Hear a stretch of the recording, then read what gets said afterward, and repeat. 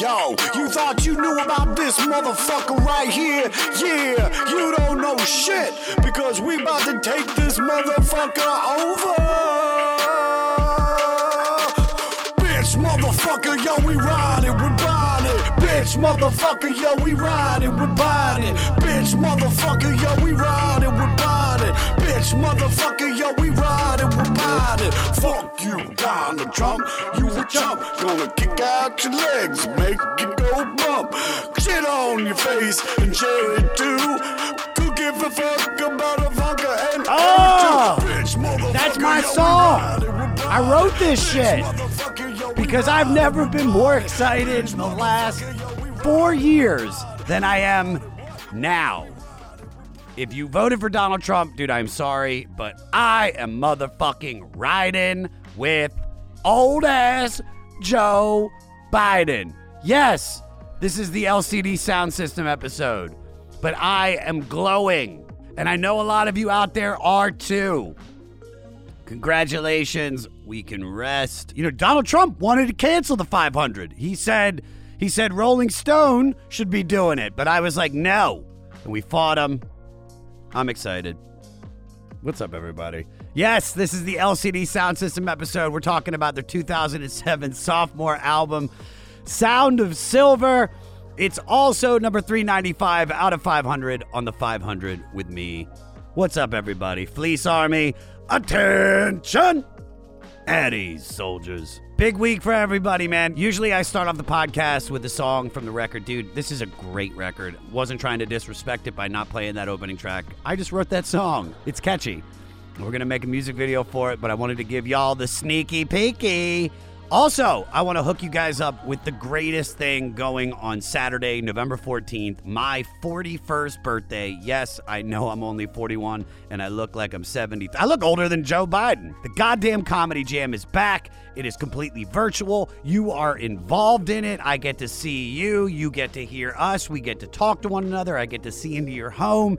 And you get to see some of your favorite comedians do stand-up, then tell a story about why they chose the song they're going to sing, and then sing it with a live band. And this month, for my party, we've got a great show. Eric Griffin, the Sklar Brothers, Justin Martindale, and one of my best friends, Justine the Machine Marino. And we have some special guests. And if you know me, then you know who's going to be showing up.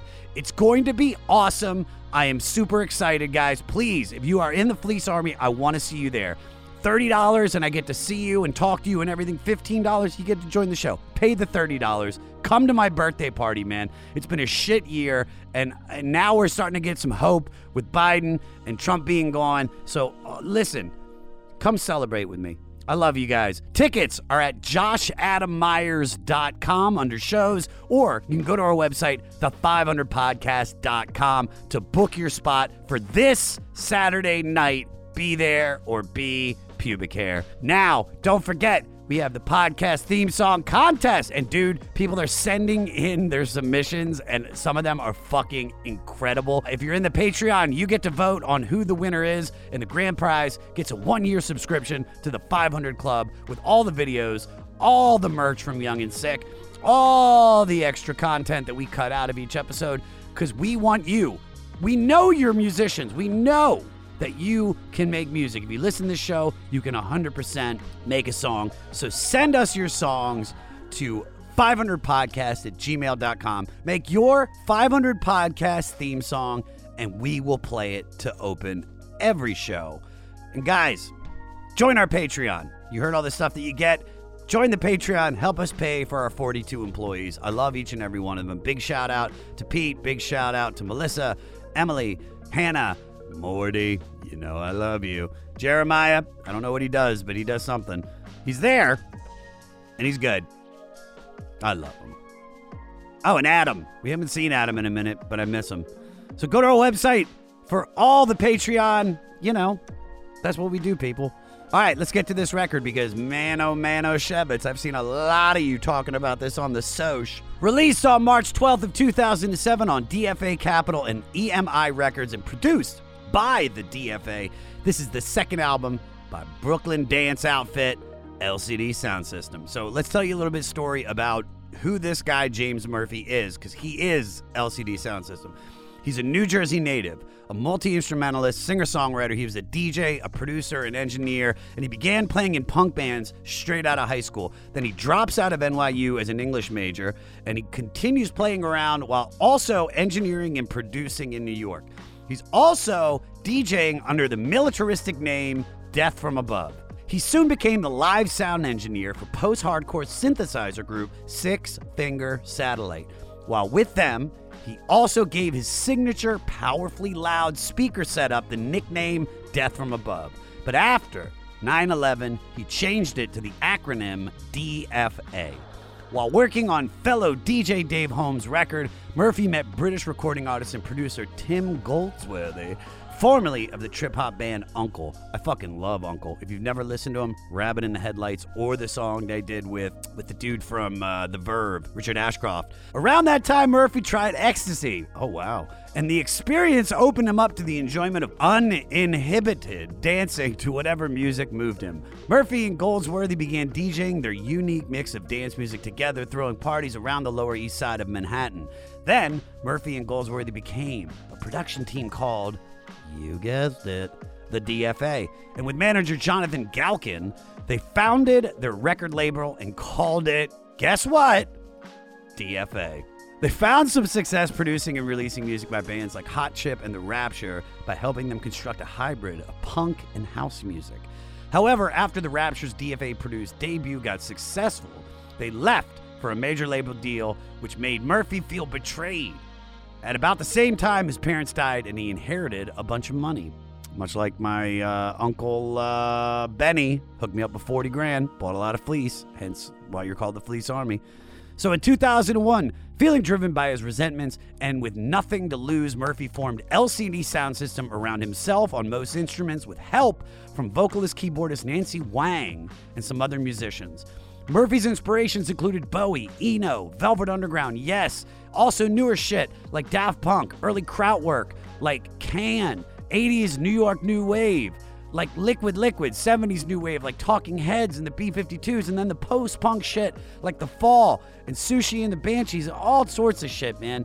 The DFA produced LCD Soundsystem's first critically acclaimed dance punk 12-inch single, 2002's extemporaneous, bitingly humorous, hipster than thou anthem, Losing My Edge, that rebelled against the younger DJs who were biting Murphy's deeply diverse musical taste. He wrote it when he was 32 and already feeling like a relic in his scene.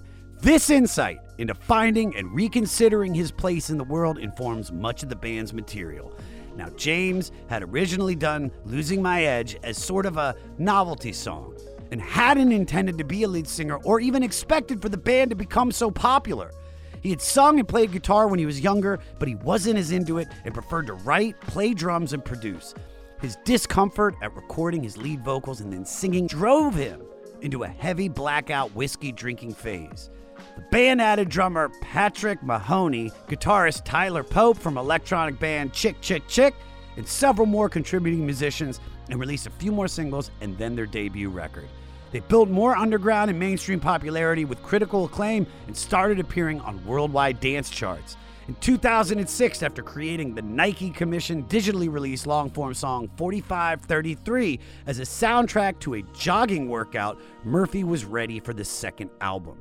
Like their debut, they recorded this follow-up at Longview Farm Studios in North Brookfield, Massachusetts. Feeling that the farm made the first album sound too woody, and to infuse this album's sessions with the 70s glam rock vibe he was going for, Murphy covered the studio with silver fabric and aluminum foil.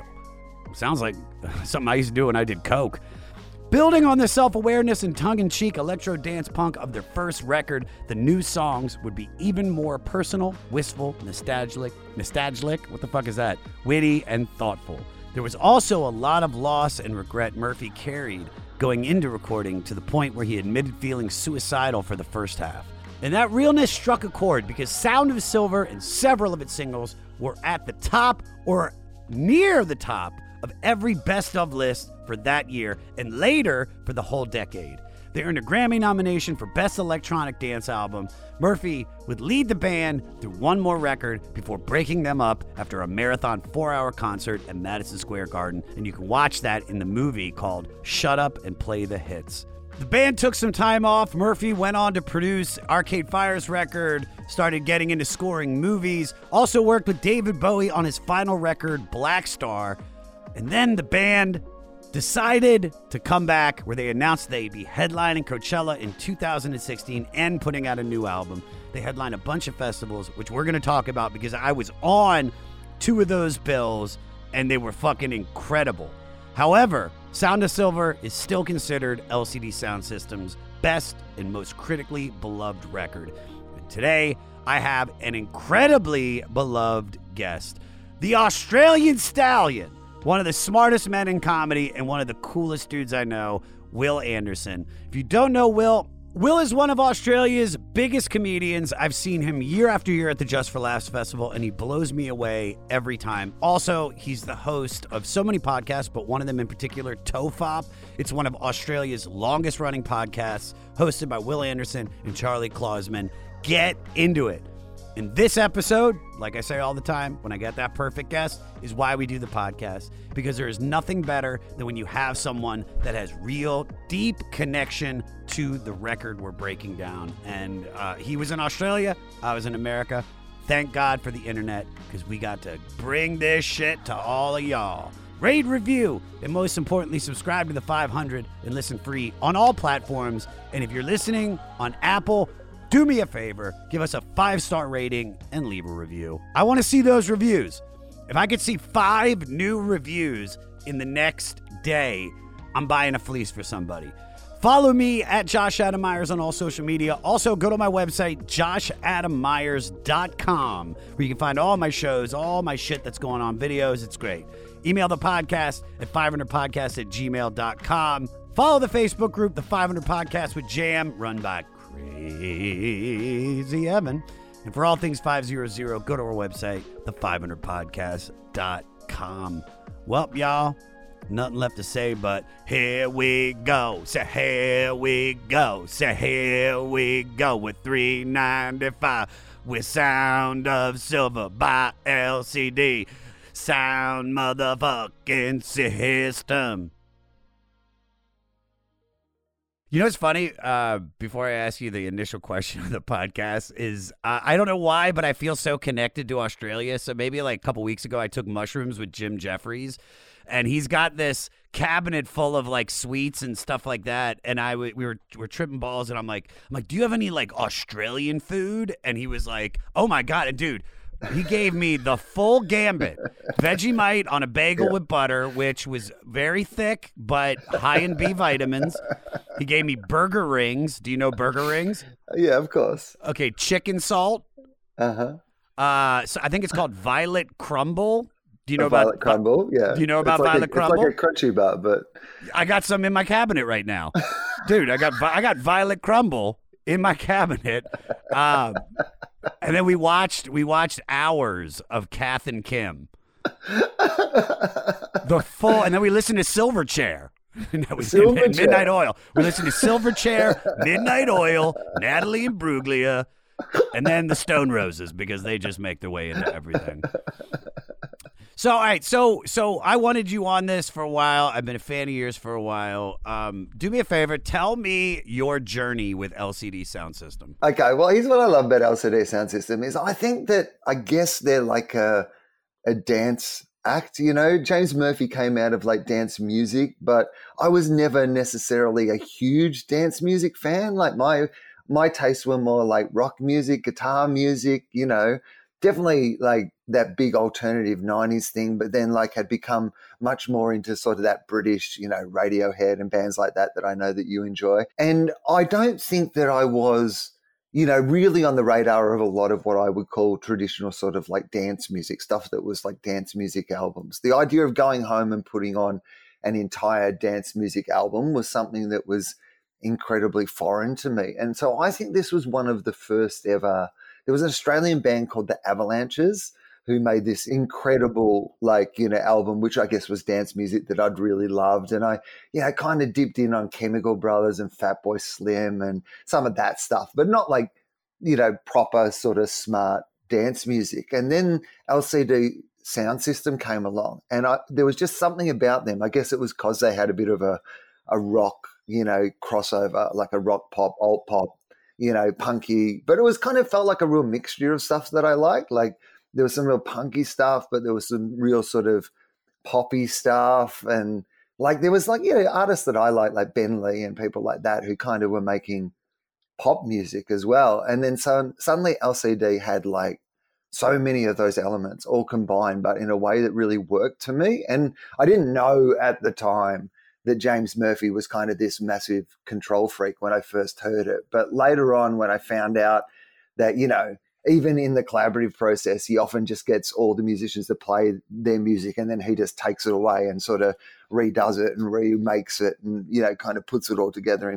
It just felt like that in my head. I got that without knowing that was the case, that was coming through to me. I trust this dude because this dude knows what he's doing. I don't know what he's doing, right? I don't understand yet what it is that I like about this.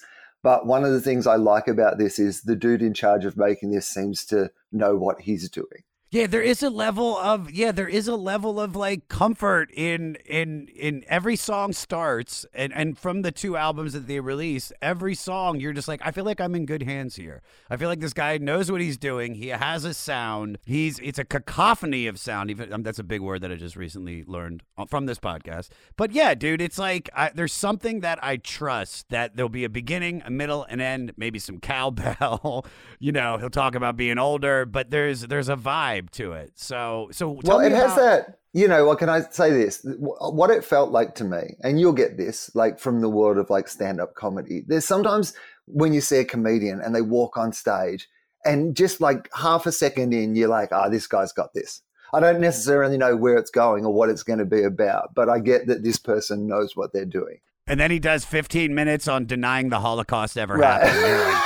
You're like, Jesus Christ. Well, I'm in good hands. He's comfortable and confident. Look how confident he is. He's making some compelling points. It's got an unusual twist I haven't seen in the end. I don't look, this is not hacky. That's what it felt like to me. But the first album, I don't think I ever would have owned the first album before we got to this one. Like, I think this was, Sounds of Silver was probably my big, jump into the idea of I'm going to have this album. I'm going to play this album. I'm going to, learn something about this band. When you get to that point with some music where you're like, man, if I'm telling people that I like this, I probably should know a few things about it. And you have to go away and do some research and actually. There's definitely snobbery around some bands for sure. So did you get into this in like 2007 when it came out? Yeah. So 2007 would have first heard this, and I really would have consolidated it in 2009 or 10.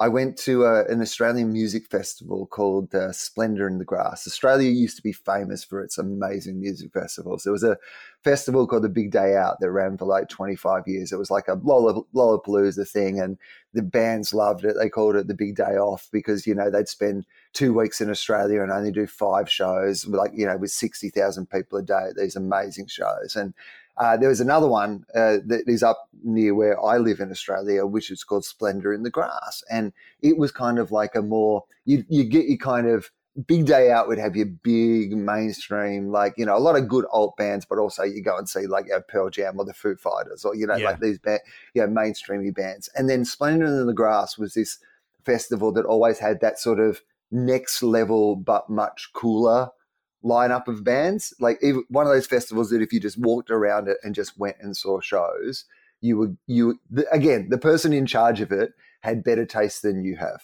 I think that's sometimes what I like. I don't have the time to become a dance music expert, but if James Murphy has the time to do that and then he just shows me the best bits of it, I'm like, oh, cool. Yeah, you know what you're doing. Yeah. And it's the same with this festival. It's like going to a restaurant and saying, you're the chef, you just like make your best food and then I'll enjoy it, right? You're the expert.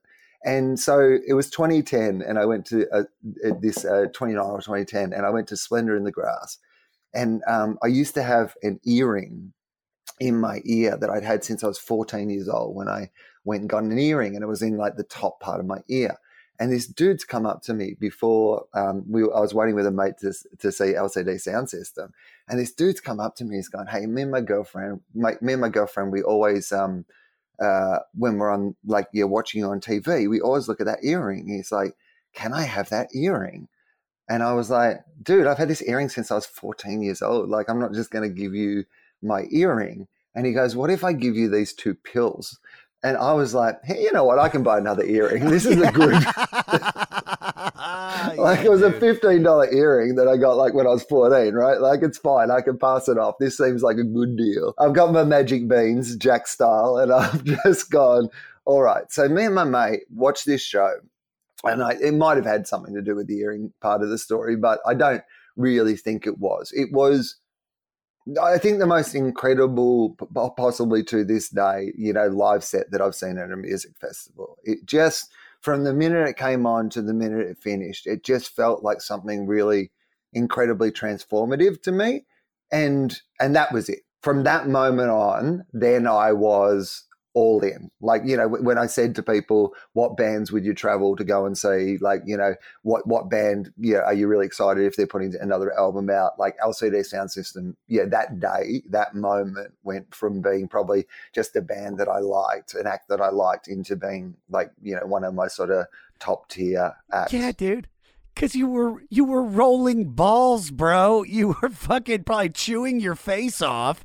Somebody came up with a Vicks Vapor Rub and gave you a freeze down, and you were just rolling balls. And isn't that appropriate though? Like, that's what I mean. 100%. Like, I would have been a man in my mid-30s, like on the timeline of that. Like, I'm 46 now, so like I'm 36 at the time, the age he is when he writes this album.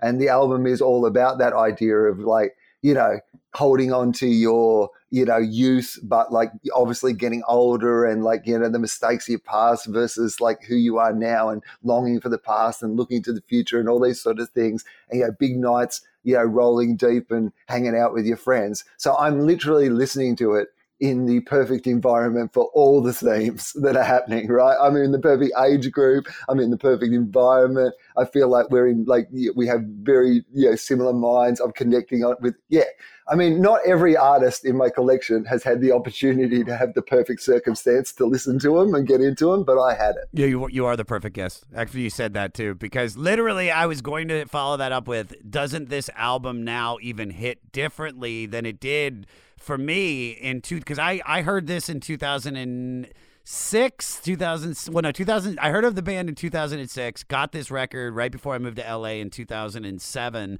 And I was just, like you said, I was like, yeah, this is good dance music. It's really fun. It's repetitive, but there's a post-punk. There's a whole feeling of different other bands have had their influence in them. And then I just kind of forgot about them until really they did the Reunions tour in 2016, where I was on 2 bills at festivals like Big Day Out. I was on Bonnaroo and Outside Lands with them.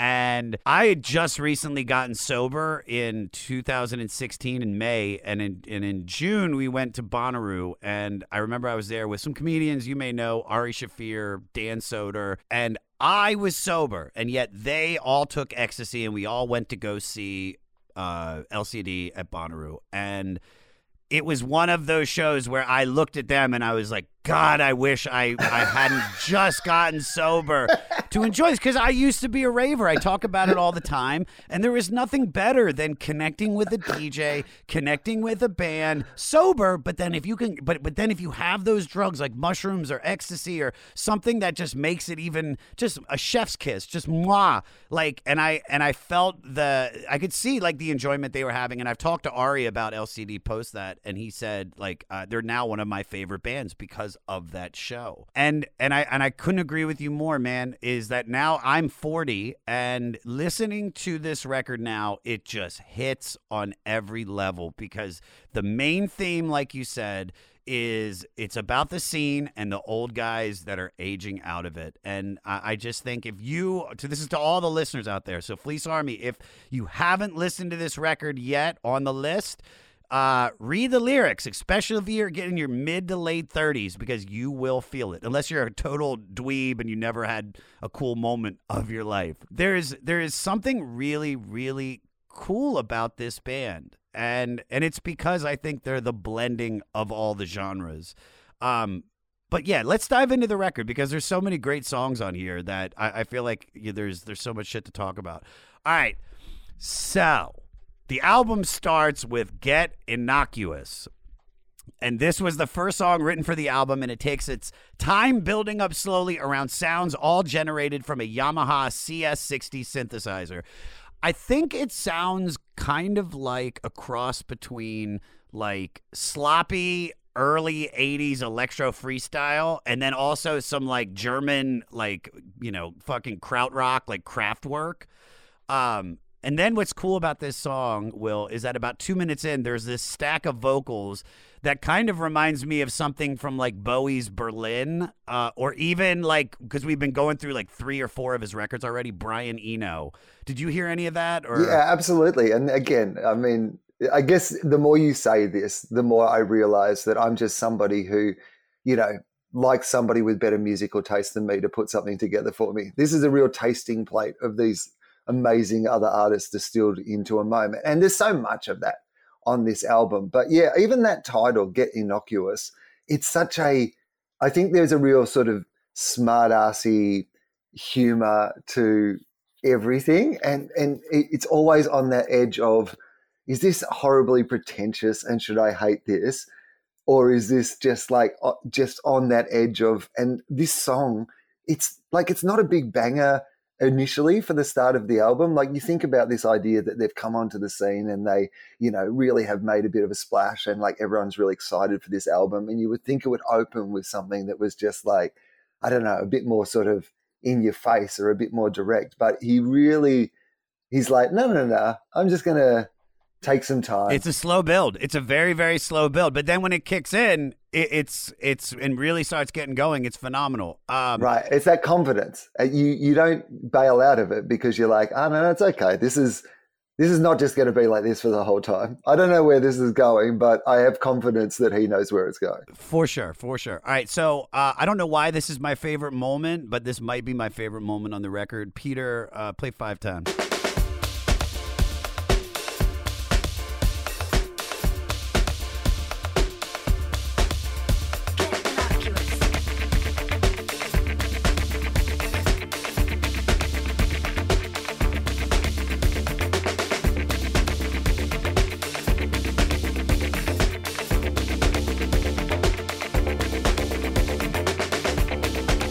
That was it.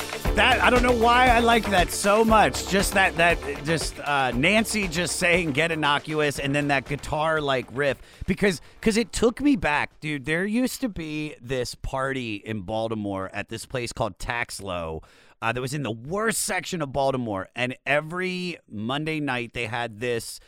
I don't want to call it underground, but very like, you know, Joy Division-y, hipstery, dumpster divery, like art school student dance party where they would play stuff like this. They would play, like I said, Joy Division. They would play Franz Ferdinand, The Cure, and then Block Party. And this song just takes me back where I see all those hipster girls that went to MICA, which is the art school in Baltimore, and they're just dancing, and it's just... It smells, and it's perfect. Well, I also think this has a really Block Party vibe. They were one of those bands also that I kind of got into, and it definitely has that driving energy, right? And it's unexpected. Like that's not what you expect after this sort of Get Innocuous, you know, lyric comes in and the vocals there. You're like, that's not traditionally, I think, what would come after that. And then suddenly you've got this like driving guitar, and I'm like, I love this. So Murphy explained its meaning by saying, it's about myself trying not to be on tour and trying to go home. I don't like it. I like traveling. I like seeing cities, but it's truly grueling. You arrive in a bus, you wake up, you go inside to try to find a bathroom, you do a sound check, do interviews. After that, maybe go backstage, do dinner, and then it's time for opening bands, and then you play. So I want to ask you, because of what's going on in the world and dealing with all the touring stuff, have you how have you stayed sharp during all of this? And when do you feel like you'll be comfortable going back into the rooms? I have not stayed sharp. I am rounded out at the edges. I am safe to be played with by children. There is no sharpness about me at all, my friend. I am the opposite of one of those Ginsu knives you see on late night TV. You just get a shoe and I'd just be rubbing my knife against that shoe. It is so blunt. I've done nothing. No, I was meant to be touring all this year. And like I had a massive tour, like it was literally going to be, the biggest tour I've done in about 5 years. And the fact that it all went away, I couldn't bear doing some incredibly scaled down version of that. It was much better for me I haven't had a break in 25 years. Like I've written a new show every year for the Comedy Festival in Melbourne for the last 25 years. So I have never had a break. So I thought, well, you know what? The universe is telling me that I should have a break. I'm going to have a break. And then as people have gone back, now people are back. There are shows that are back. Like, you can go and do a drive-in show or whatever. No, I can't. No, I can't. Firstly, I'm so used to people laughing at my jokes and me hearing them that I just don't think I can go to a world where I'm not hearing them. That's the bit of the job that I like. I got into comedy because I like hearing people laugh. I didn't get into comedy because I like hearing people beep their horn at me. If I want people to beep their horn at me, I can stand in the middle of an intersection and people will beep their horn at me and I don't have to write new material, right? It's not actually a pleasant sensation in my body. Your body goes into panic mode when someone beeps their horn at you. And now I'm inviting that into the most sacred part of my life. No, thank you. And I did this show where I had to film myself doing stand-up for it was actually for a TV set, right? No audience. Just film yourself doing stand-up. I had to set up my own cameras because they couldn't send out crew because of COVID. So I had to do this. It was meant to be like one shot, 6 minutes, right? It was 10 o'clock in the morning. I'm in my full stand-up gig and I'm pretending that I'm doing like late night stand-up at like 10 o'clock in the morning. I realize I can't get it because I normally have had a drink. So now I'm drinking at 10 o'clock in the morning just so I can record this like stand-up set that I'm filming myself like under my house. And like my girlfriend is upstairs just like going, what is going on down there? And I realize I've become one of those guys that won't tell his family that he's lost his job and just gets dressed in his suit every day and gets his suitcase and then just goes and drinks vodka out of his suitcase in a park. That's what I felt like. And I'm like, no, I am waiting until audiences are back and comedy is back, and then I will do comedy again. But in the meantime, I'm relaxing. Isn't Australia open though? Isn't it like more open than America? I mean, America's we have I hate to say red state, blue states. Red states for the most part are open. Blue states like California shut down, but there still are shows. And the cool shit, Will, is that like people like Bill Burr and Jim, because I'm going up nonstop, but like they're coming to these shitty ass shows that I'm doing that are in these weird locations. So you haven't done any live comedy since? None. No, and you know what it is? I love that it's back. Like my personal not doing it has nothing to do with me not loving that it's back. I think it's amazing that it's back, and I think there's going to be so many cooler shows. And I actually love a bunch of the online shows as well. I've just made a personal choice for myself. I was like, I've got this opportunity to have a break and have a think about what it is that I want to do. The themes on this record, so much about this idea of, moving on from one part of your life. Like James Murphy is literally talking about this idea of been DJing. I've been really successful at DJing, but maybe now I want to be doing something different to DJing, and I'm doing these shows, and what do I want to transition into next? I've taken this time to have a little conversation about some of those things myself. Nice. But dude, can I just tell you right now, you're a perfect guest because you blended it right back to motherfucking LCD. Boom! All right, Hall of Fame 500 guests here. Unless you start doing Holocaust denial shit, and then you'll get to like number 5. All right, because Neil deGrasse Tyson was full. It was all Holocaust denial. It's technically the third time you've brought it up, and I've not brought it up once. So out of the two of us, who's going to get done for Holocaust denial? I need more riffs. Feels like one of us is itching for a Holocaust denial conversation. Dude, it's like, Sundays I am checked out, bro. We're recording this, everybody, on a Sunday. It's a Monday for him. And dude, I should be on the couch watching football, But now this is perfect. This is perfect. But Well, it's Monday. It's Monday 8 a.m. currently for me. Which back in the past I may have listened to some LCD Sound System Monday 8 a.m. But it wasn't normally that I got up specifically to do it. Oh no, yeah, dude. I've been leaving raves around this time. All right, which is a perfect like segue into the next song. Time to Get Away. Immediately I heard Prince all over this. Peter, play a little bit. For you, I caught a lot of static. And me, I would like it automatic. Oh, what did you think would happen next? For you, I caught a lot of static, and for me, I would like it automatic. I don't know why I love that line so much, but I do. What does it mean to you? For you, I caught a lot of static. For me, I would like it automatic. I don't know. I mean, well, first of all, people think this song is about an ex-girlfriend or something. But this is what I came to read, is that this is about an old manager of his. And he's quoted saying, "Fuck that guy. I paid a lot of money for the rights to say fuck that guy." And then when you read the lyrics, the rest of it, it all makes sense. Because yeah, dude, I've not shitting on my current manager or any managers. Like when you deal with somebody in the industry, I mean, dude, you've been doing it 25 years, bro. It's like we've had good people, we've had bad people, we've had people that appeared good, and then in actuality, they were horrible and led us in terrible directions. Yeah, but that is a great lyric based on the fact that you've now cleared it up. It's just somebody basically going, I got a lot of shit about my manager, and I wanted it to be a lot easier than that. That's basically the theme of that, but it's a much more poetic way to put it. For sure, he could have been like, "Fuck that guy, and I'm taking my 10% back. Suck my dick." I mean, because I felt that way. I've created projects and had to, and somebody has done nothing for it. And I've done everything. I talked to the network. They came to me, and I did everything. And I still pay them the 10%. And I get it. It's out of the respect, and it's out of the fact that they are supposedly helping you. But I mean, I have yet to be severely fucked over, but I have heard such horror stories. So what does this mean to you, being that you've been doing it 25 years? Okay. Well, firstly, I think it's weird, the management, relationship, because it has to be so incredibly intimate, right? Like that, sometimes you see those documentaries about people who've had like the same manager or agent for 50 years and they've essentially become like a couple, they tour on the road together. They, don't do anything without each other. And you just like, I didn't realize when I was getting management that I was like signing up to a relationship that might be longer than my marriage. So there's that. And then sometimes people look at their manager like their employer, where you're like, I've never got like 15% of his money.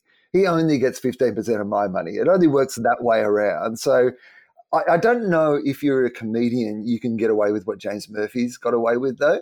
Because imagine comedians love rewriting history. Like, some shit went down with my manager and here's my angry routine about it. But nobody would really, after a while, everybody would be like, oh, is Josh still banging on about his manager and like how he didn't want to pay that? We're real bored of that. Whereas like James Murphy's like, yeah, I'm going to turn it into a banger that people will be playing 30 years from now and they will still know that I had a shitty manager. That's like a proper like long-term burn. Oh, I know. I love it. So everyone's got horror stories. How did you get screwed by the business? You know what? I'll tell you a story because there's only really one. I've been very lucky, I will say, but there is one. I had been booked to headline this like major, it was a new comedy festival that we're doing in Australia, and they'd booked me to headline. It was on an island, and then like it fell apart like 3 days before, and they owed me like a lot of money that I never got, right? But then the dude who was like a bit of a comedy legend, so I was like, you couldn't make too much of a big deal about it, right? Like he was a comedy legend guy in Australia. He had this idea for this thing. This thing didn't turn out and we all got screwed. I just happened to get screwed a lot more than some other people got screwed, right? But everyone got screwed, It was just one of those situations where you're like, I can handle it. But it was, it was a decent amount of money. So anyway, then he like died soon after. So like Like, and he was like this beloved character, and so everyone's like so upset about it. And I wanted to be so upset about it, and I wanted to be that dude who could be like, no, I get it. He made a really brilliant, huge contribution to our industry, and I should just be able to look at that rather than the huge amount of money he died owing. Yeah. I wasn't able to fully reconcile those two emotions. No, I get it. Oh, 100%. Maybe did you like, in anger, you were like, fuck that guy. I hope he fucking dies. Oh, wait, he did? Oh, okay. Hang on. Sorry. I feel bad about that. Prayers, yeah, I should have gone to the funeral and just like eaten a lot at the buffet. Just been like, I am entitled to a lot of this. It's like, Jesus, Will is over at the charcuterie board for a long time, just eating all the olives. I love that, dude. All right, North American Scum. So this was the lead single and instantly appealed to fans of the previous album's popular track, Daft Punk is Playing at My House. This is another tongue-in-cheek LCD song that sends up the reputation of the stereotypical ugly Americans by agreeing with, while still taking ownership and pride. Also, as most of their fame outside of New York was in other countries, Murphy wanted listeners to know that they weren't actually from Europe. But in my opinion, the star of this song is Nancy. I've heard it called Wang, and I've heard it also called Wong. So let's go with Wang. The star of it is Nancy. Peter, play her at 2:35, bro. I did it once and my parents got a pity upset. Freaked out in North America. But then I said the more I do it, the better it gets. That's why North America. We are North American scum. We're from North America. I don't know what it is. I love the dichotomy between both of their voices. I think it's perfect. She's almost Alf Key, and yet it all makes sense.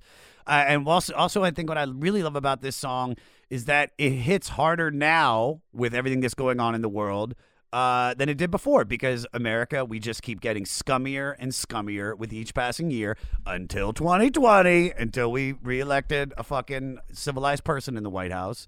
But tell me your thoughts on this. How do you feel? Yeah, well, firstly, it's one of those incredibly savvy observations, because firstly, there could have been, the George Bush era could have been over. America could have regained its worldwide reputation as being, a respected world country. But he really locked in. You're like, oh, you don't know the half of it, mate. You listen back to this one and think, this is a pretty naive take. If people got the opportunity, they'd probably go back to those lovely times these days and America's reputation worldwide. Oh, no, mate. Well, yeah, we hadn't hit rock bottom at that point. But I also think that it just was great because this is a very pro-American song, dressed up in the language of if you hear it and go North American scum, I think it appealed to the audience outside America who are like, yeah, North Americans are scum.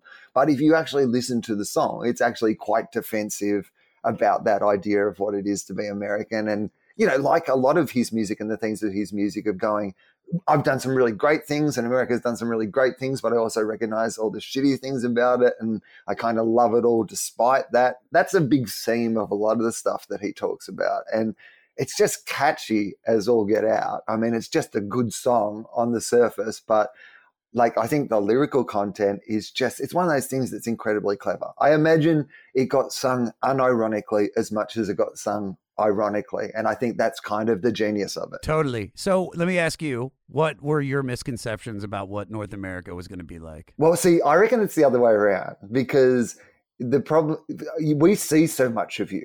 You see so little of us. So going into that circumstance, we've grown up. In Australia, there is an argument that someone in Victoria might know more about what it's like to be a New York Jew from popular culture than they would to know what it's like to live in Darwin in Australia.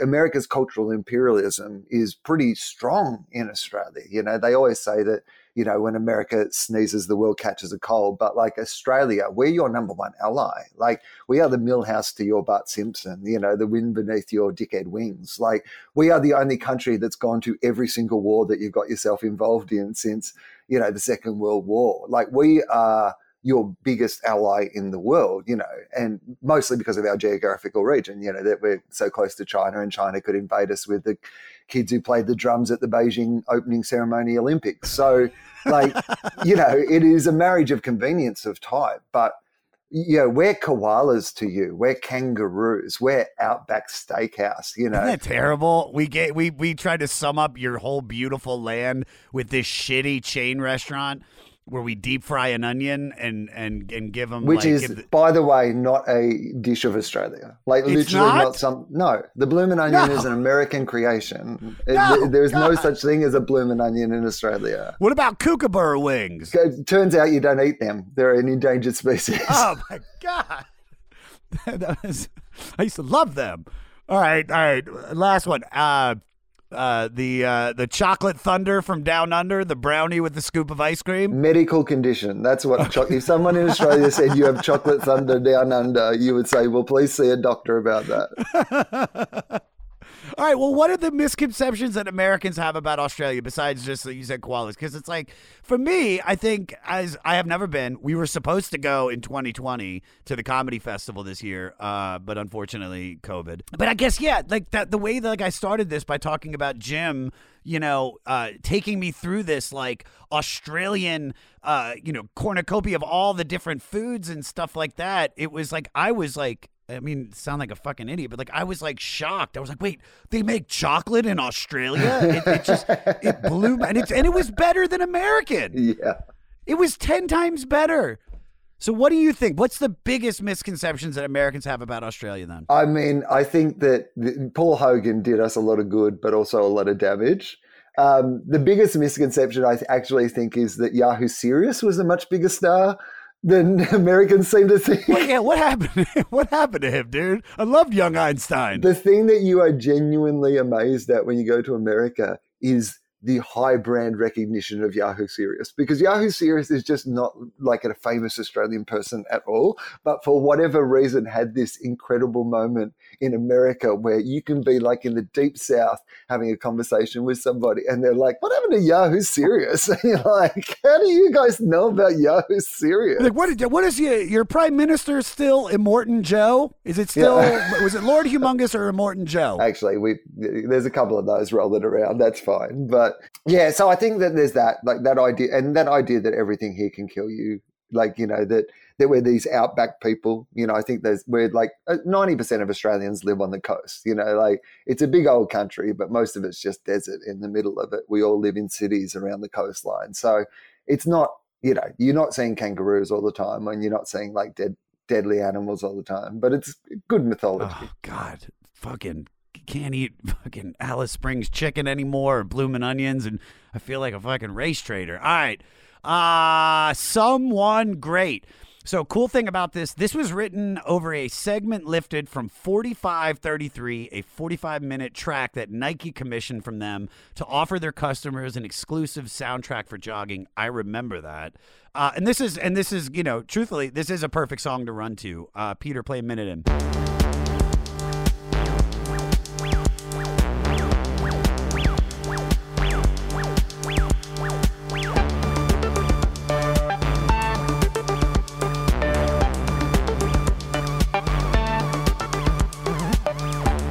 Just the repetition, the synthesizers, the no lyrics for a lot of it. This to me is the sound of legs cramping. Like I just can hear like somebody like, fuck, shit, Jesus. All right, just walk it off. God. But yeah, it's a great song. Thoughts on this? It is interesting, isn't it? That like this music feels to me so much like it's made for, you know, late nights and bad decisions. But, you know, as you said, he did this like jogging album for Nike right in the middle of recording this. And, it obviously influenced particularly his set, I think, the second half of the album. And it's funny that it also works for jogging. I guess like is dancing close enough to jogging that the two work together? Is that what it is? But they both use your arms and your legs and your heart rate. And... Well, there was such a cool way to put it, that it's for the drugs and the late nights, and then it's also for working out. There's something, because when you're fucking starting a night and you're putting down some coke lines or whatever the drug you're gonna do, it's like you're not listening to Tony Bennett. You know what I mean? You want to fucking listen to like shit that gets you amped up, and like hard rock, dance music, and the same thing applies for working out. It's like I listen to these albums when I work out during COVID, because I'm working out in my garage.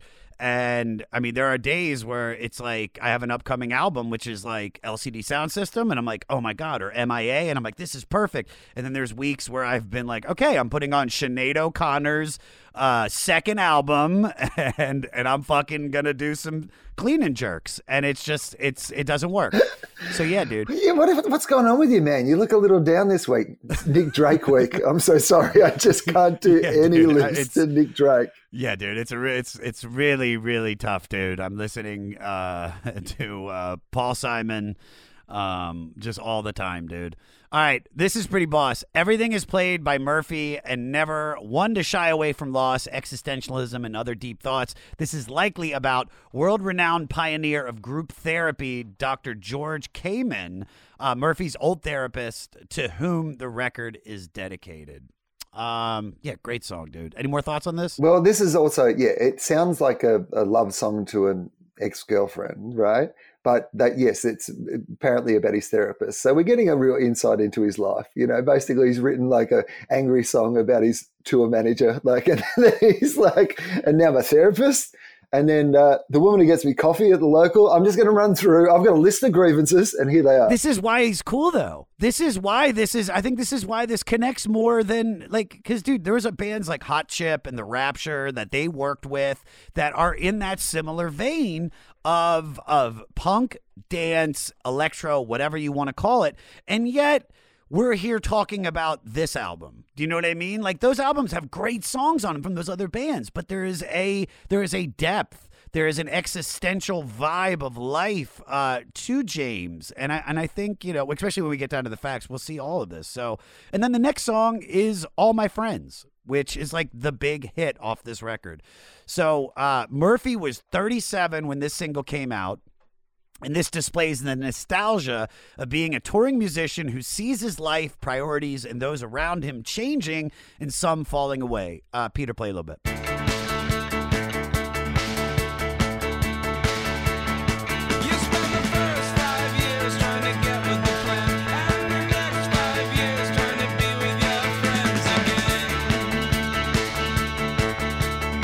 So this is one of their most popular songs, and to me it sounds like something that would be in a Zach Braff movie. You know what I mean? Or at least the trailer. It's like, it's hard getting older, and it's just him like with his wife, and you can tell they're a little bit distant, and and his dad, played by Elliot Gould, is there, and he's like, you gotta just love.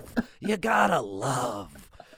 Starring Zach Braff. I know what you mean. It's one of those things where, and I think I know exactly what you mean, which is like in the sort of in 500 Days of Summer, where like it's got to be a Pixies song that's playing in the elevator, but the most obvious Pixies song, and that's your like wink to big guy say, I know about cool stuff. Yeah. I know about cool stuff, guys. I've heard of the Pixies. It's like listen to this song. He gets on the elevator and it's just like, where is my mind? And the door's closed. Yeah, dude. It's hip. It's hip music, but rightfully so. Rightfully so. This is, so I'm just going to put it on the record, like literally one of my probably top 10 songs of all time. Really? I just think that, yes, I just love this song so much. It's one of those ones that takes me to so many places. It feels, he's talking about the life of a touring DJ. It's not so dissimilar to the experiences we've had as like touring comedians. And, there's so much of that part you just played, which, that first 5 years trying to get with the plan, then the next 5 years trying to get with your friends again. Like that still feels relevant to me. Like, that idea of what I've really missed, I think, about this year, more than actually doing the shows, is that so many of the times when I'm doing those shows, like I'm at a festival with all my friends. Like the reason I do the festival every year in Melbourne is partly because I like doing comedy at the festival, but partly because it's a month where I get to go and hang out with my friends that I've been hanging out with that month every year for the last 25 years. And that used to happen every weekend. You used to hang out with these people all the time, and you go out all night. And like, so, like this song is, that idea of pushing on beyond when you should be pushing on, and the sun comes up, but you still don't want to go home. And you're just like, but at the same time, you're so desperate. Like, when are we going to get out? Like, when are we going to become the stars? When are we going to, like, not realizing that when that stuff happens, so much of this stuff actually goes away with it. And you'll, sit around going, what happened to that? They were the cool days. Like, I was having more fun when I was wishing those days away. And I think that line just sums that up so incredibly well, that this song resonates with. Not only is it a great song, like it is a great song, and there's so many bits of it where you go, like, I love something. I mean, it's 7 minutes long, but I love something where you go, oh, that's my favorite part, or that's my favorite part. And then you get right to the end when, that last refrain of like, where are your friends tonight? Like, and it feels so desperate. And like, it's still got a punch right till the end. Like, everything about this is like my Hamilton. I don't know, I need to go and see Hamilton. I feel like this is Hamilton to me. It tells like a whole story. I feel like if he just wanted to do like a 45-minute version of All My Friends, I'd like be like, yeah, cool, just flesh it out a bit. What else happened in the night? So who else do you miss? All right, so when asked why James thought this song was so well received, he said, I don't know, it's saddish and people are old. So yeah, hit it and hit it on the fucking nose, dude. All right, Us versus Them. This is the best song on the record in my opinion, because it's like, this shit is just, all I wrote was funky. So it's FUWWNNKY. So it's funky. Now, I can play so many great parts from this song, Will, but I just want to highlight this one part. Peter, play it. The time has come, the time has come, the time has come today. Bells.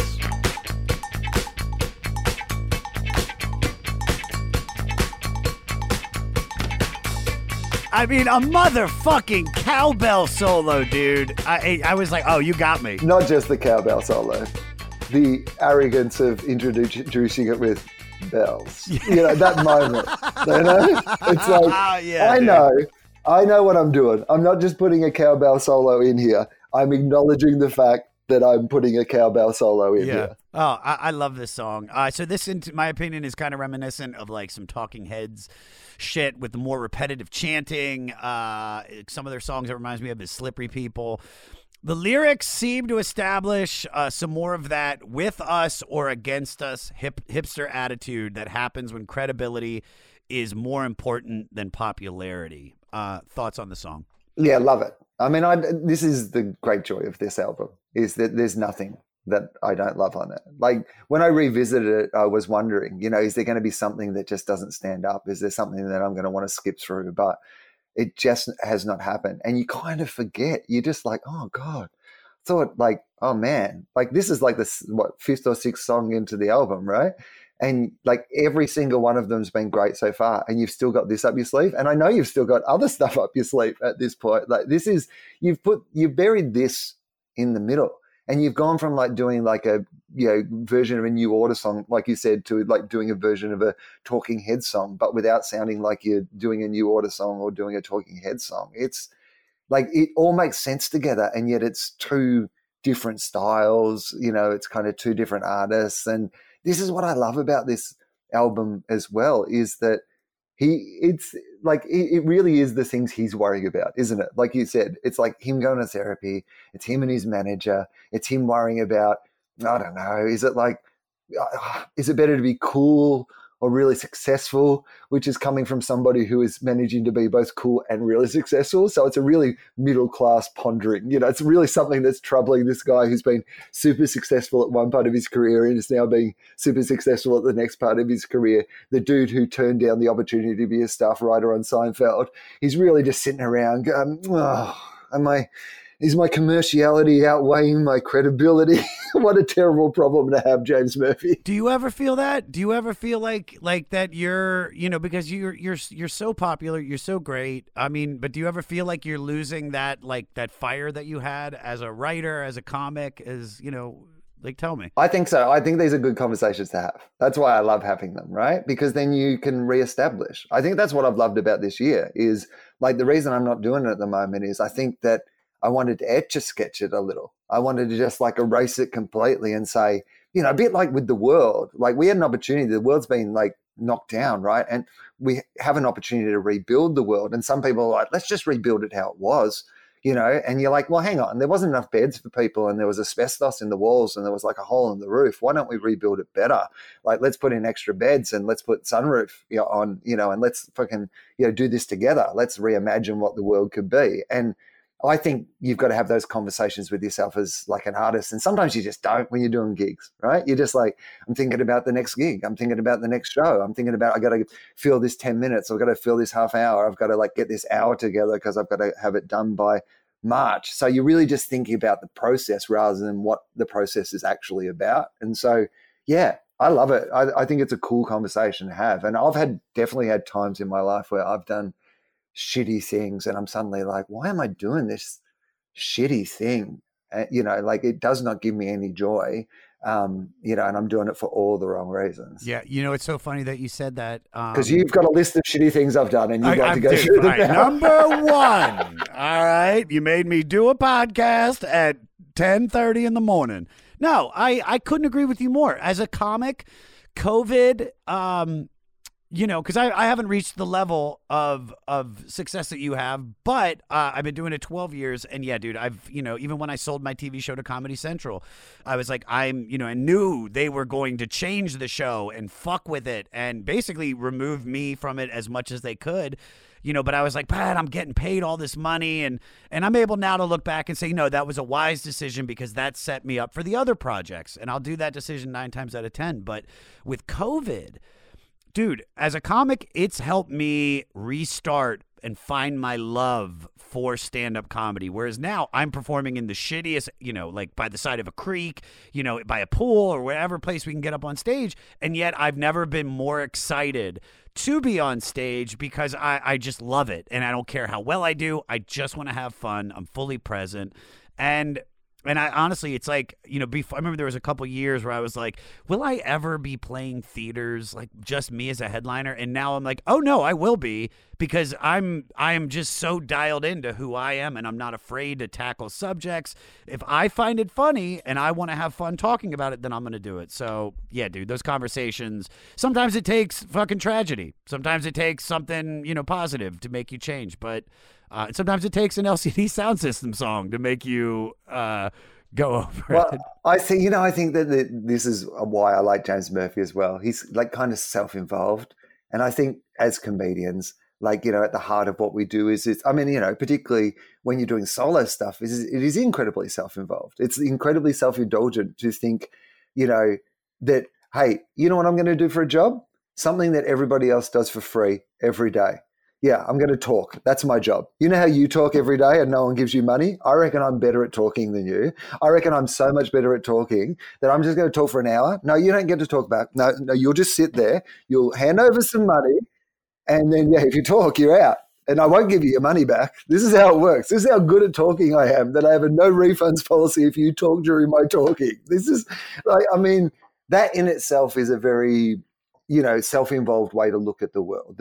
And I think that why James Murphy's music, I think, appeals to me on thematic levels is he does have that same mindset where all his big problems are very much, problems of his own making and his own resolving, and he's just working them all out. And there's that element of self-indulgence and how he turns that self-indulgence into art that everybody can enjoy that I really respond to. No, I love that. All right. So you had said a moment ago, you don't skip over any tracks on this record, but I've got 2 in a row. I don't skip them. Because dude, when I'm listening to the breakdown and I'm doing my like 8th, 9th listen, and I've already listened to the songs over and over, if I haven't found something in it that I really, really like, I eventually just kind of skip over. And these next two, they're not bad songs. I'm not saying they're bad songs, but these are probably my two least favorite on the record. Watch the Tapes is the first one. So this to me is a very, like, it's probably the most punky new wave song on here. It plays again with the notion that planning a successful career is something as fickle and fleeting as the music industry is sort of absurd. There is one thing I really do like. Peter, play 206.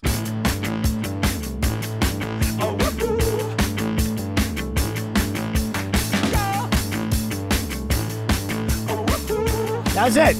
Kelly, I love that wahoo. I don't hate the song, so please don't think I'm saying that they're bad songs, but it's like, these two songs just show me how much better the other songs on the record are.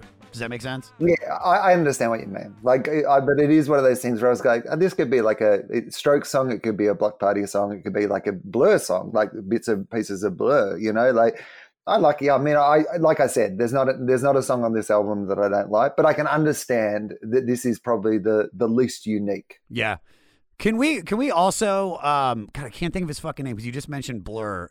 Blur is a band that I didn't really like while they were going on, and then once what's the lead singer's name? Damon Albarn. Yes, thank you. I can't believe I couldn't remember his name. Once he started doing solo shit, first it was Gorillaz, and I was like, oh shit, this is actually pretty cool. But his solo music, I think it's Selfish Giant, I think, is the record. I probably fucked it up. It's one of my favorite records that I've heard in the last 10 years. And it's just like, talk about like starting with one style of music and then just evolving into this like genius. So I just wanted to give him a shout. You're a big fan of Blur? Yeah, and well, I think part of the reason is that his music is so eclectic now that he's a bit hard to pin down. Like you're like, oh, he does this too? Oh, and he's doing this. Like he hasn't tried to combine them all into one thing. He has a whole bunch of little projects where he sort of makes different styles of music with different people or by himself. And yeah, I find him an incredibly interesting musical artist. Very interesting. Very interesting. And we'll talk about that even more in a second when we get to the final track, but we got Sound of Silver before that. So with only one verse or chorus repeated for the whole song, it still perfectly captures how one looks back on the awkward teenage years fondly because of youth, but often forgets about how difficult and savage those years actually were. Murphy describes using it for the title of the second album by saying, I very much like the concept of silver. My dad used to say, having a child is a permanent silver medal, meaning that the best you could ever do for the rest of your life is second place because you just made something that for your lifetime has to be first place. Yeah, I think we've suddenly discovered why James Murphy was spending so much money on therapy. Yes. Oh my God. my dad used to say to me constantly, I'm a silver medal. Dad, please just tell me that you love me. I do like this part so much. Peter, play a little bit.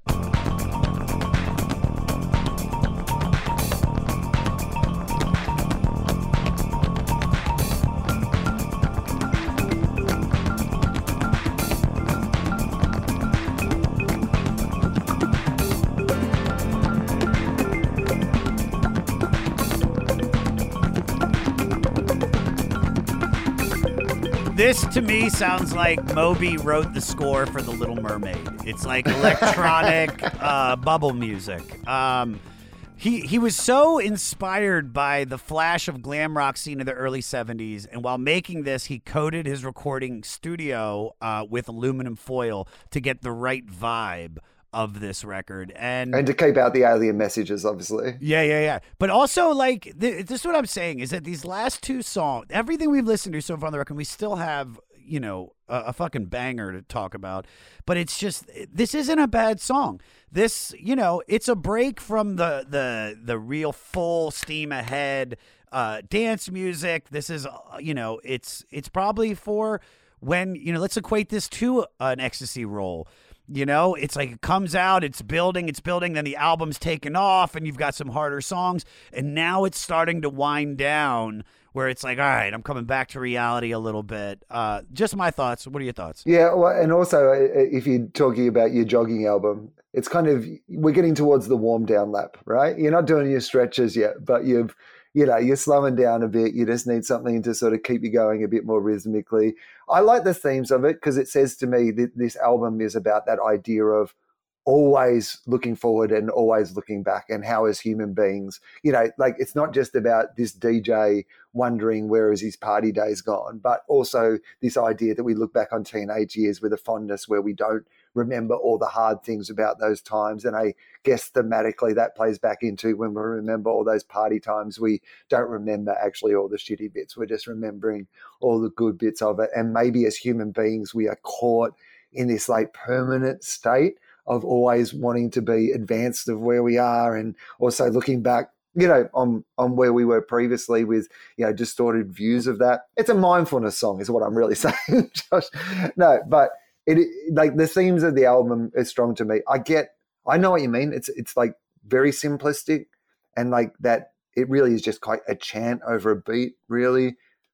But I think that's kind of what I like about it as well, is we're like, we're not done, but we're not gonna work you too hard at this part of the evening. Something you can just nod your head along to, and you can, you'll even if you don't know the lyrics, you'll pick them up by the third time we roll into them. No, for sure. But also to go off of what you're saying too, because he's setting you up for, in my opinion, one of their best songs, and probably the most unlike anything I had previously heard by this band, which is New York, I Love You, But You're Bringing Me Down. I don't think that he could have ended this album with anything else on this record. And I wanted to say, do you remember a few songs ago when I said that was my favorite moment on the record? I lied. Play it, Peter!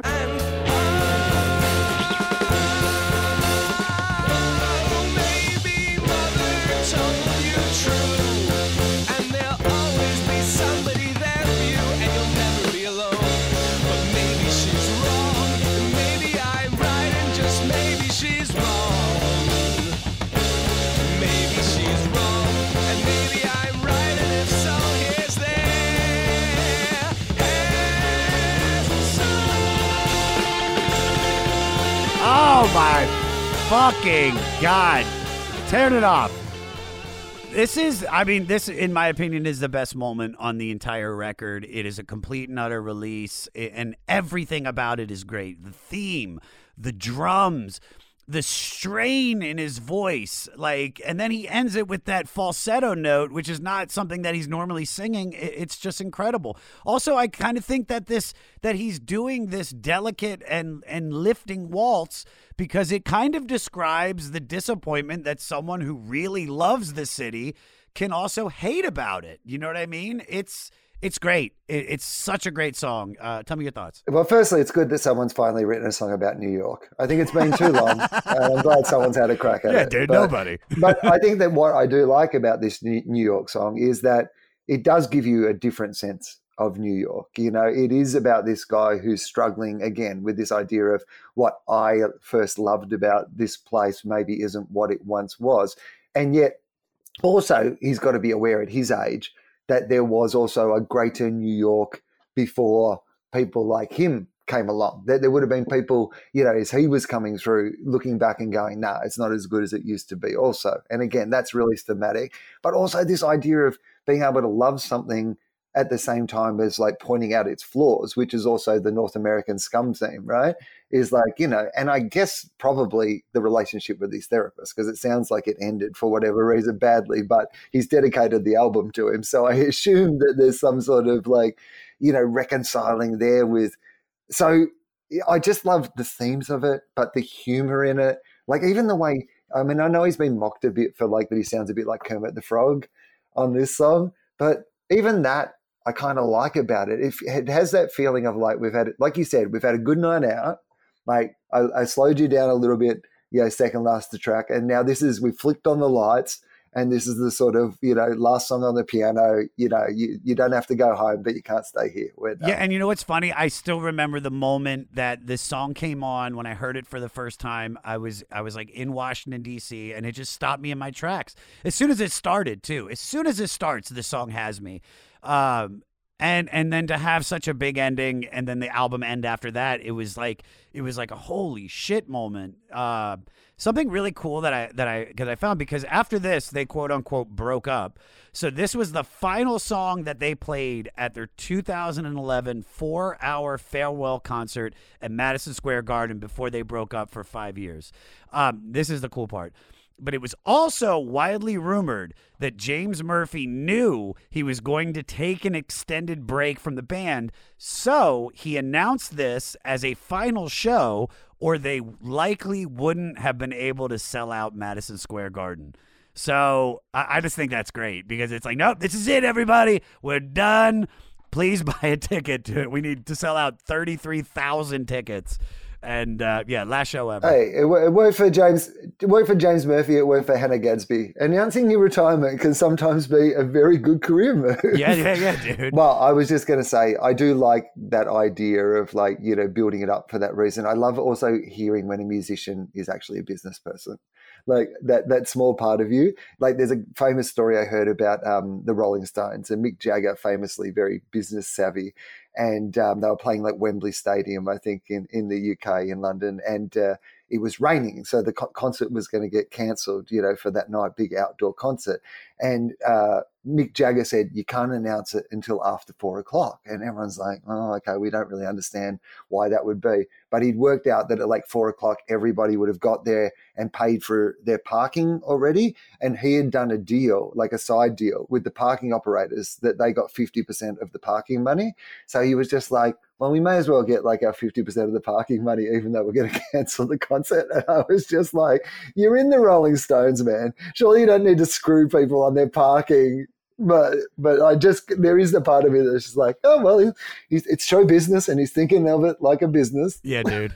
All right, let's do some facts and get out of here. Even though this was their major label debut, which meant they had a major machine behind them, Murphy still went on his website and asked every fan that bought their debut to also buy this in its first week to get it to number 1. They only got it to number 46. So once again, a businessman. What's the first thing? Well, 2 things. All right, because I was going to ask this earlier.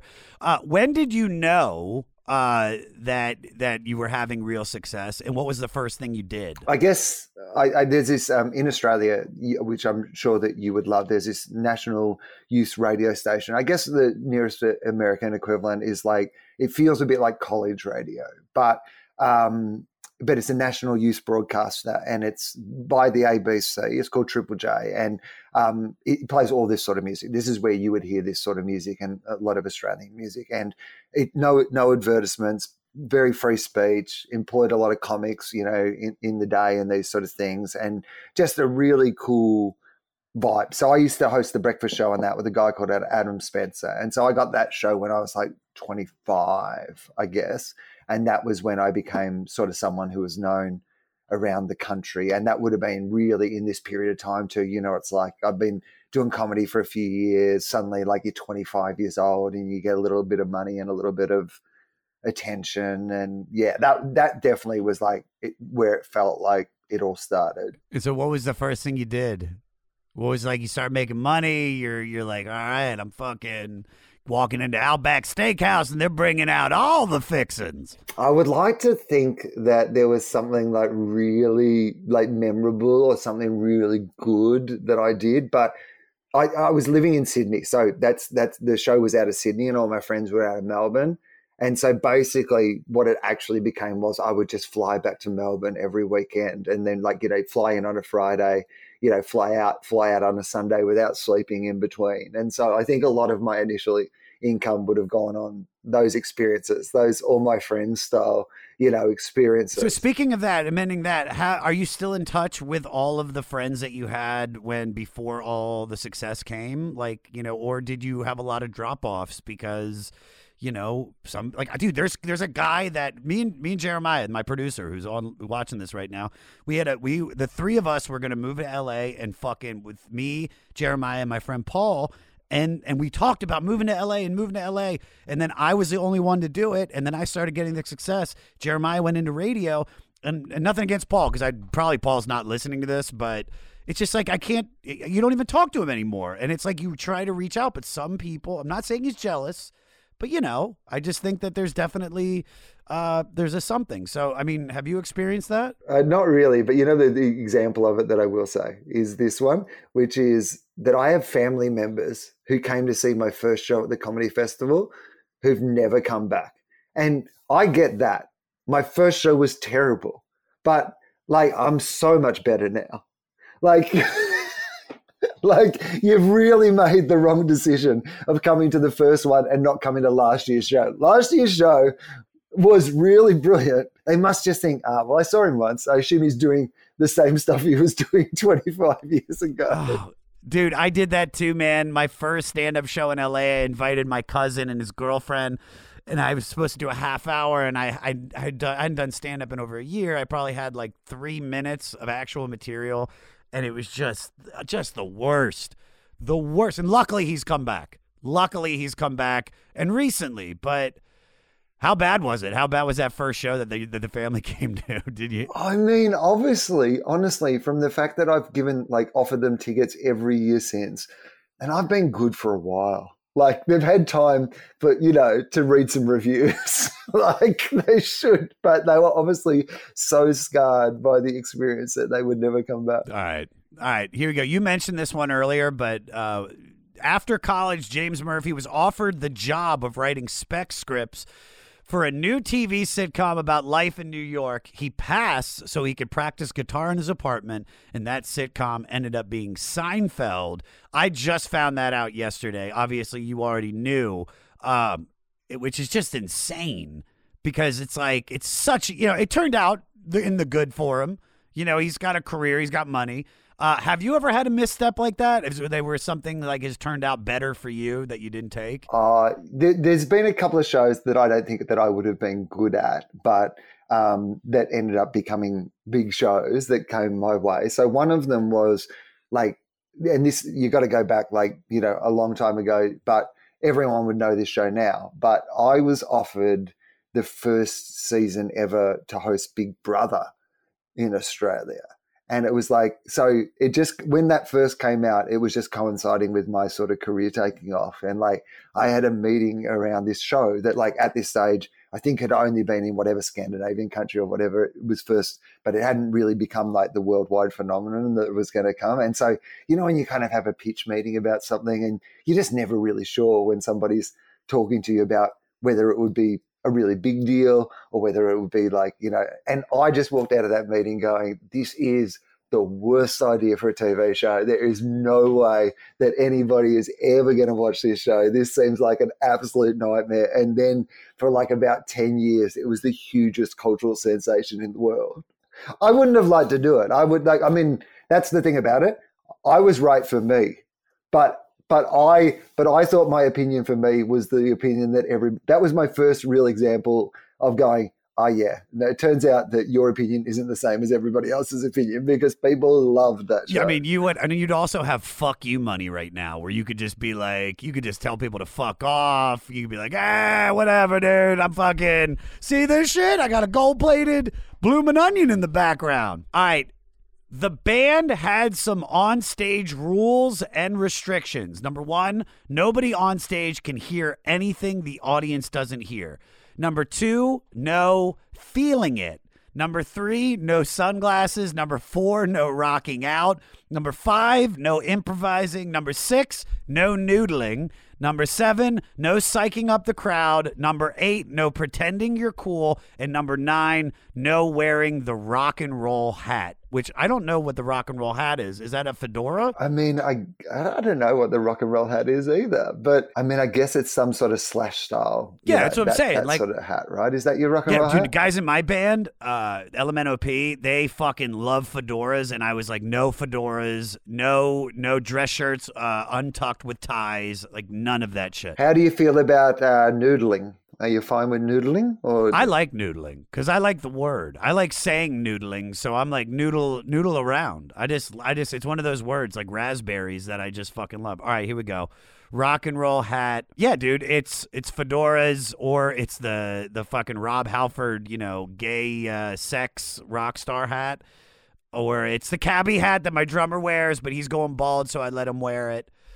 Yeah, dude, all of these hats, just terrible. No rock hats, but it feels like a lot of rules about improvising and noodling, and like this. It's really like I feel like you didn't need 10 rules, is what I'm saying. I feel like some of the later rules are covered by the earlier rules. No, I totally agree. It's basically, don't get full of yourself. Just play the music. We're not fucking. We're not the. I'm trying to think of a band that like pumps up the audience. Like we're not the chain smokers that are up there like, come on, everybody, let's go. Like they're actually just playing. And truth be told, Will, when I saw them live at both of those festivals, he never once, I think, spoke to the crowd. It was. And I think, like you said, probably of why I dug it so much, it felt like almost like a Beethoven symphony between each song, these different movements. And that's what I think. I think there's a real sense of like in his music where he's just like, no, this is why. No noodling, no mucking about, no revving up the crowd. I've imagined how this is all going to go, and I just want it to go how it's all going to go. We don't need to be doing this other stuff. I've already thought out how this all fits together. Let's not muck around with it. I'm assuming he came up with those 10 rules is what I'm saying. I assume they were collaborated on by the rest of the band. These are James Murphy's 10 rules for the rest of LCD Soundsystem. Do you have any rules or superstitions about performing? Do I have any rules about performing? I don't think I have anything too superstitious or anything like that. I like to not wear my day clothes. So I like to get changed into something. I think that's probably my biggest one is like, if I'm doing a show, I don't like to go and do a show in the clothes that I was just wearing that day. Like I like to be like, Bruce Wayne could fight crime outside the bat suit. Like the bat suit isn't the whole thing. He's still got some pretty cool ninja skills in his like day clothes, but I feel like it's appropriate if you're going to go and fight crime at night that you put on your bat suit. And I think it's a bit like that with stand up as well. It's like there's a level of like not just professionalism, but it feels like, yeah, man, I'm wearing what I'm supposed to be wearing to entertain these people, and regardless if it's a suit or it's just like a t-shirt and jeans, that's your wardrobe, and in a sense, you got dressed up to make it special for them. Because if you just showed up in your comfy clothes, they'd be like, all right, what the fuck? Well, see, and my onstage clothes are kind of comfy clothes. Like it's not like I'm wearing like a good suit or anything like that. Like, but they're my show clothes. At least I've got into my show clothes. I feel like I put on my uniform to go to work. Yeah. No, my rule is no T-shirts with any labels or like sayings or anything. Like I kind of go by the and I don't even know if we can say them anymore, but the Louis C.K. style of dressing, which is just like black T-shirt, dark pants, just so what I'm wearing does not take away from what I'm saying. For a few weeks before and after the official release of this album, they made it available to stream for free on their MySpace page. How has social media changed your career? Podcasts are the big one for me. So, the capacity that we have, you're in America, I'm in Australia, we can have this like conversation. It's amazing. And, in my world, I love broadcasting, but in Australia, broadcasting is very split into since I got to do the best job in broadcasting in Australia as my first job, and there's no job that's as good as that Triple J job that you ever get to do again, right? So it's either very commercial or radio, or it gets a bit serious. And, my stuff kind of lives in the space in the middle of that. And then podcasting came along and was just perfect for all the stuff that I wanted to make. Like I am a bit Damon Albarn in my approach to podcasting. Is like I have 4 different podcasts, and they're all about different things and different things that are interesting to me, and none of which could ever be big mainstream radio shows that would fit into anywhere you could do it in Australia. So for me, Twitter, Facebook, all those sort of things were helpful, but no, podcasting, the internet, the fact that people can, the amount of listeners I have all over the world, and you'd know that with this podcast, right? You look at the countries that listen to it, and there'll be 80 different countries people are listening to episodes of your show. And you just think, how could that have ever happened? How could something that I make in the room below my house be this thing that people hear and like all over the world. No, it's incredible. It's incredible the reach that podcasting has, because I've never had a huge social media following, nor have I ever really been super into it as well. But the podcasting, it's like you couldn't have said it better. It's just like I'm seeing the listeners of this show that are reaching out and they're like, I'm in Scandinavia, or I'm in Australia, or I'm in Scotland, and it's just, when are you coming here to do stand-up? And I'm just like, oh, well, now I have a small audience that I can. You can't, though, because they're not going to let anyone out of America because you guys are riddled with disease. So I'm sorry about that. It's good that you have this audience, but we're not letting you leave. COVID and HPV. Everybody in America has both of those. All right. Last fact. Because James hadn't really considered himself to be the main singer in the beginning with the band, he felt so uncomfortable recording and singing live that he would often have to be blackout drunk off of whiskey to make it through a concert. Which I get, because I used to, when I first started doing stand-up, I drank. And then when I moved to LA, I did opiates. And it just helped. It just took away all that fear. Have you ever, has that applied to you? Or, I mean, because you said you like to have a whiskey or whatever before you perform, but I don't need to drink to perform, but I like to perform and I like to drink. So yeah, I'm definitely not one of those people who's like, I am drinking this alcohol to get me onto stage. I'm like, now that I'm out here enjoying myself, you know what would make this even better? A tasty beverage of some kind. And also because I love doing it, I've tried it on everything. Well, not everything, but like a good list of things, you know. Ayahuasca? You done ayahuasca yet? If you could, I would give it a crack, you know, like, because like that idea of it would be a difficult transition. It'd be a tough trip for everybody else in the TP. You're just up the front. You're just like, Jesus, man, right on my punchline, I started vomiting and shitting myself. Jesus, I fucking lost. Shaman, help me. Yeah, guys, you guys seeing any interdimensional space beings? They're tree-like, wood-like creatures. What's the deal with those wood-like creatures and that indigenous language that you inherently understand? All right. Well, then what? Tell me this. Tell me, what's your craziest drunken or drug-fueled experience? Not on stage, just in your life. I mean, there's a long list, and I'm trying to think of what's a good, you know, appropriate thing to say publicly. I'll tell you. So I tell you a music-related one. It'd be fun. So I was at this festival in Australia called the Big Day Out, as I mentioned earlier, and the first gig they would do would be the Gold Coast leg of the Big Day Out. So they would take 2 weeks and tour around Australia, the capital cities, but they'll start at the Gold Coast on a Sunday. And that would be the day where the radio station that I worked for, we would do all our interviews of the bands for the entire tour. We'd play them out over the 2 weeks, but you'd interview them all on the first day. The bands love to get it all out of the way on the first day so they could just like party their way around Australia for the rest of it, okay? So we would alternate, my friend and I, because we would have to do the radio show the next morning and start at 5 a.m. And this like was a Sunday gig that went until like 10:30, 11. So we'd have to drive an hour back to the like where we would do the show. So it was like one of us would always have to stay completely sober. And then the rule would be that the other one, as soon as we were finished our interviews, could go and have a good time. And we would alternate year to year, right? So this year was my turn that I could, go and have a good time. And the last band we were meant to interview was The Strokes. And then they cancelled and then they went on stage. So we were done for the day.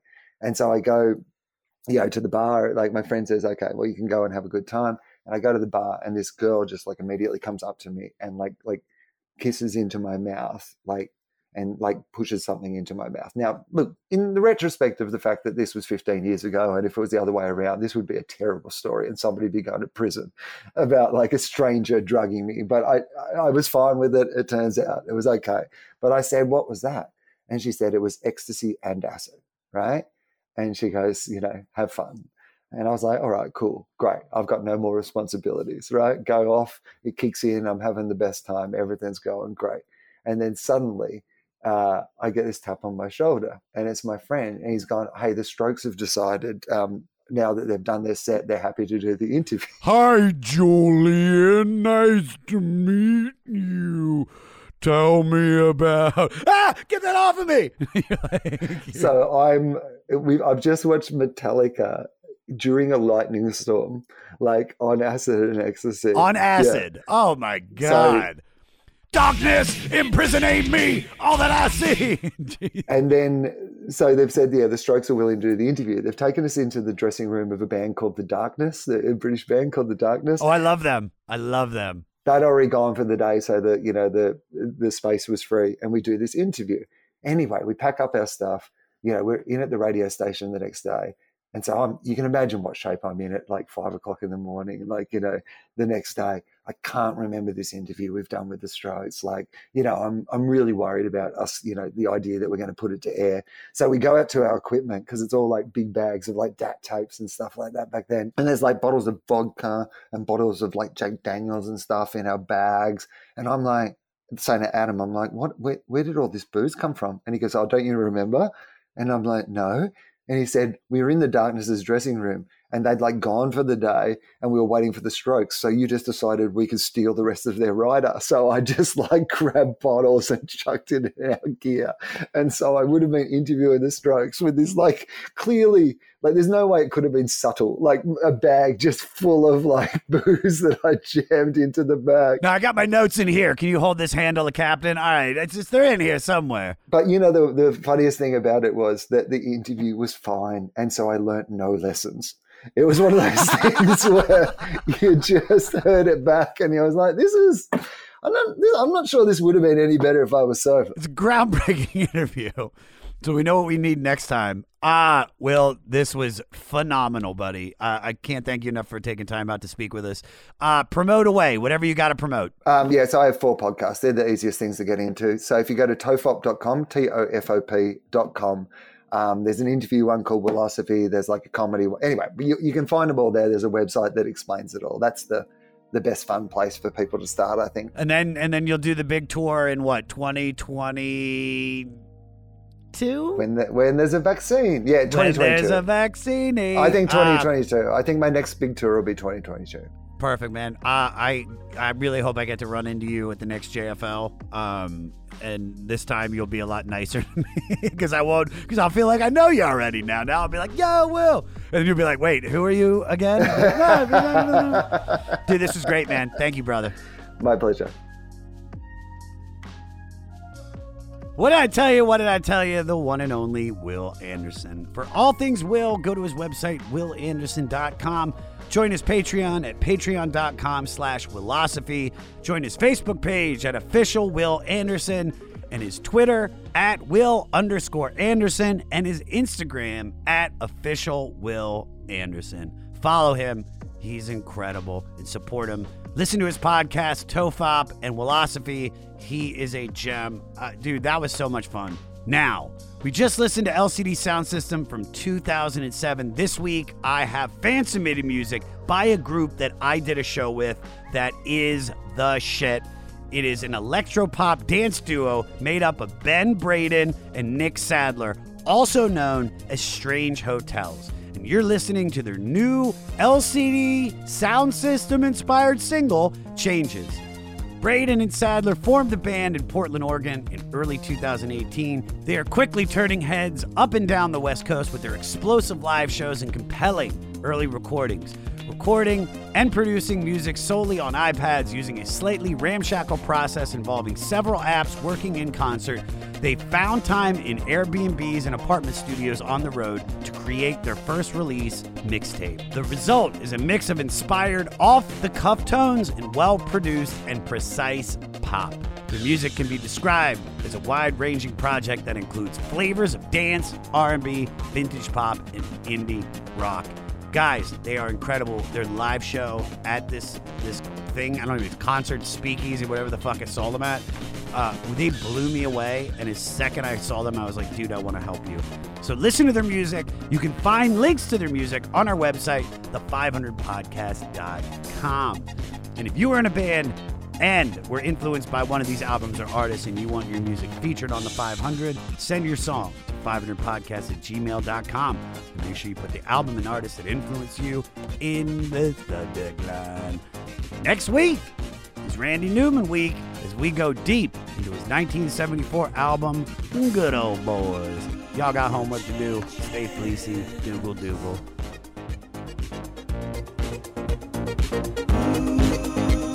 Change.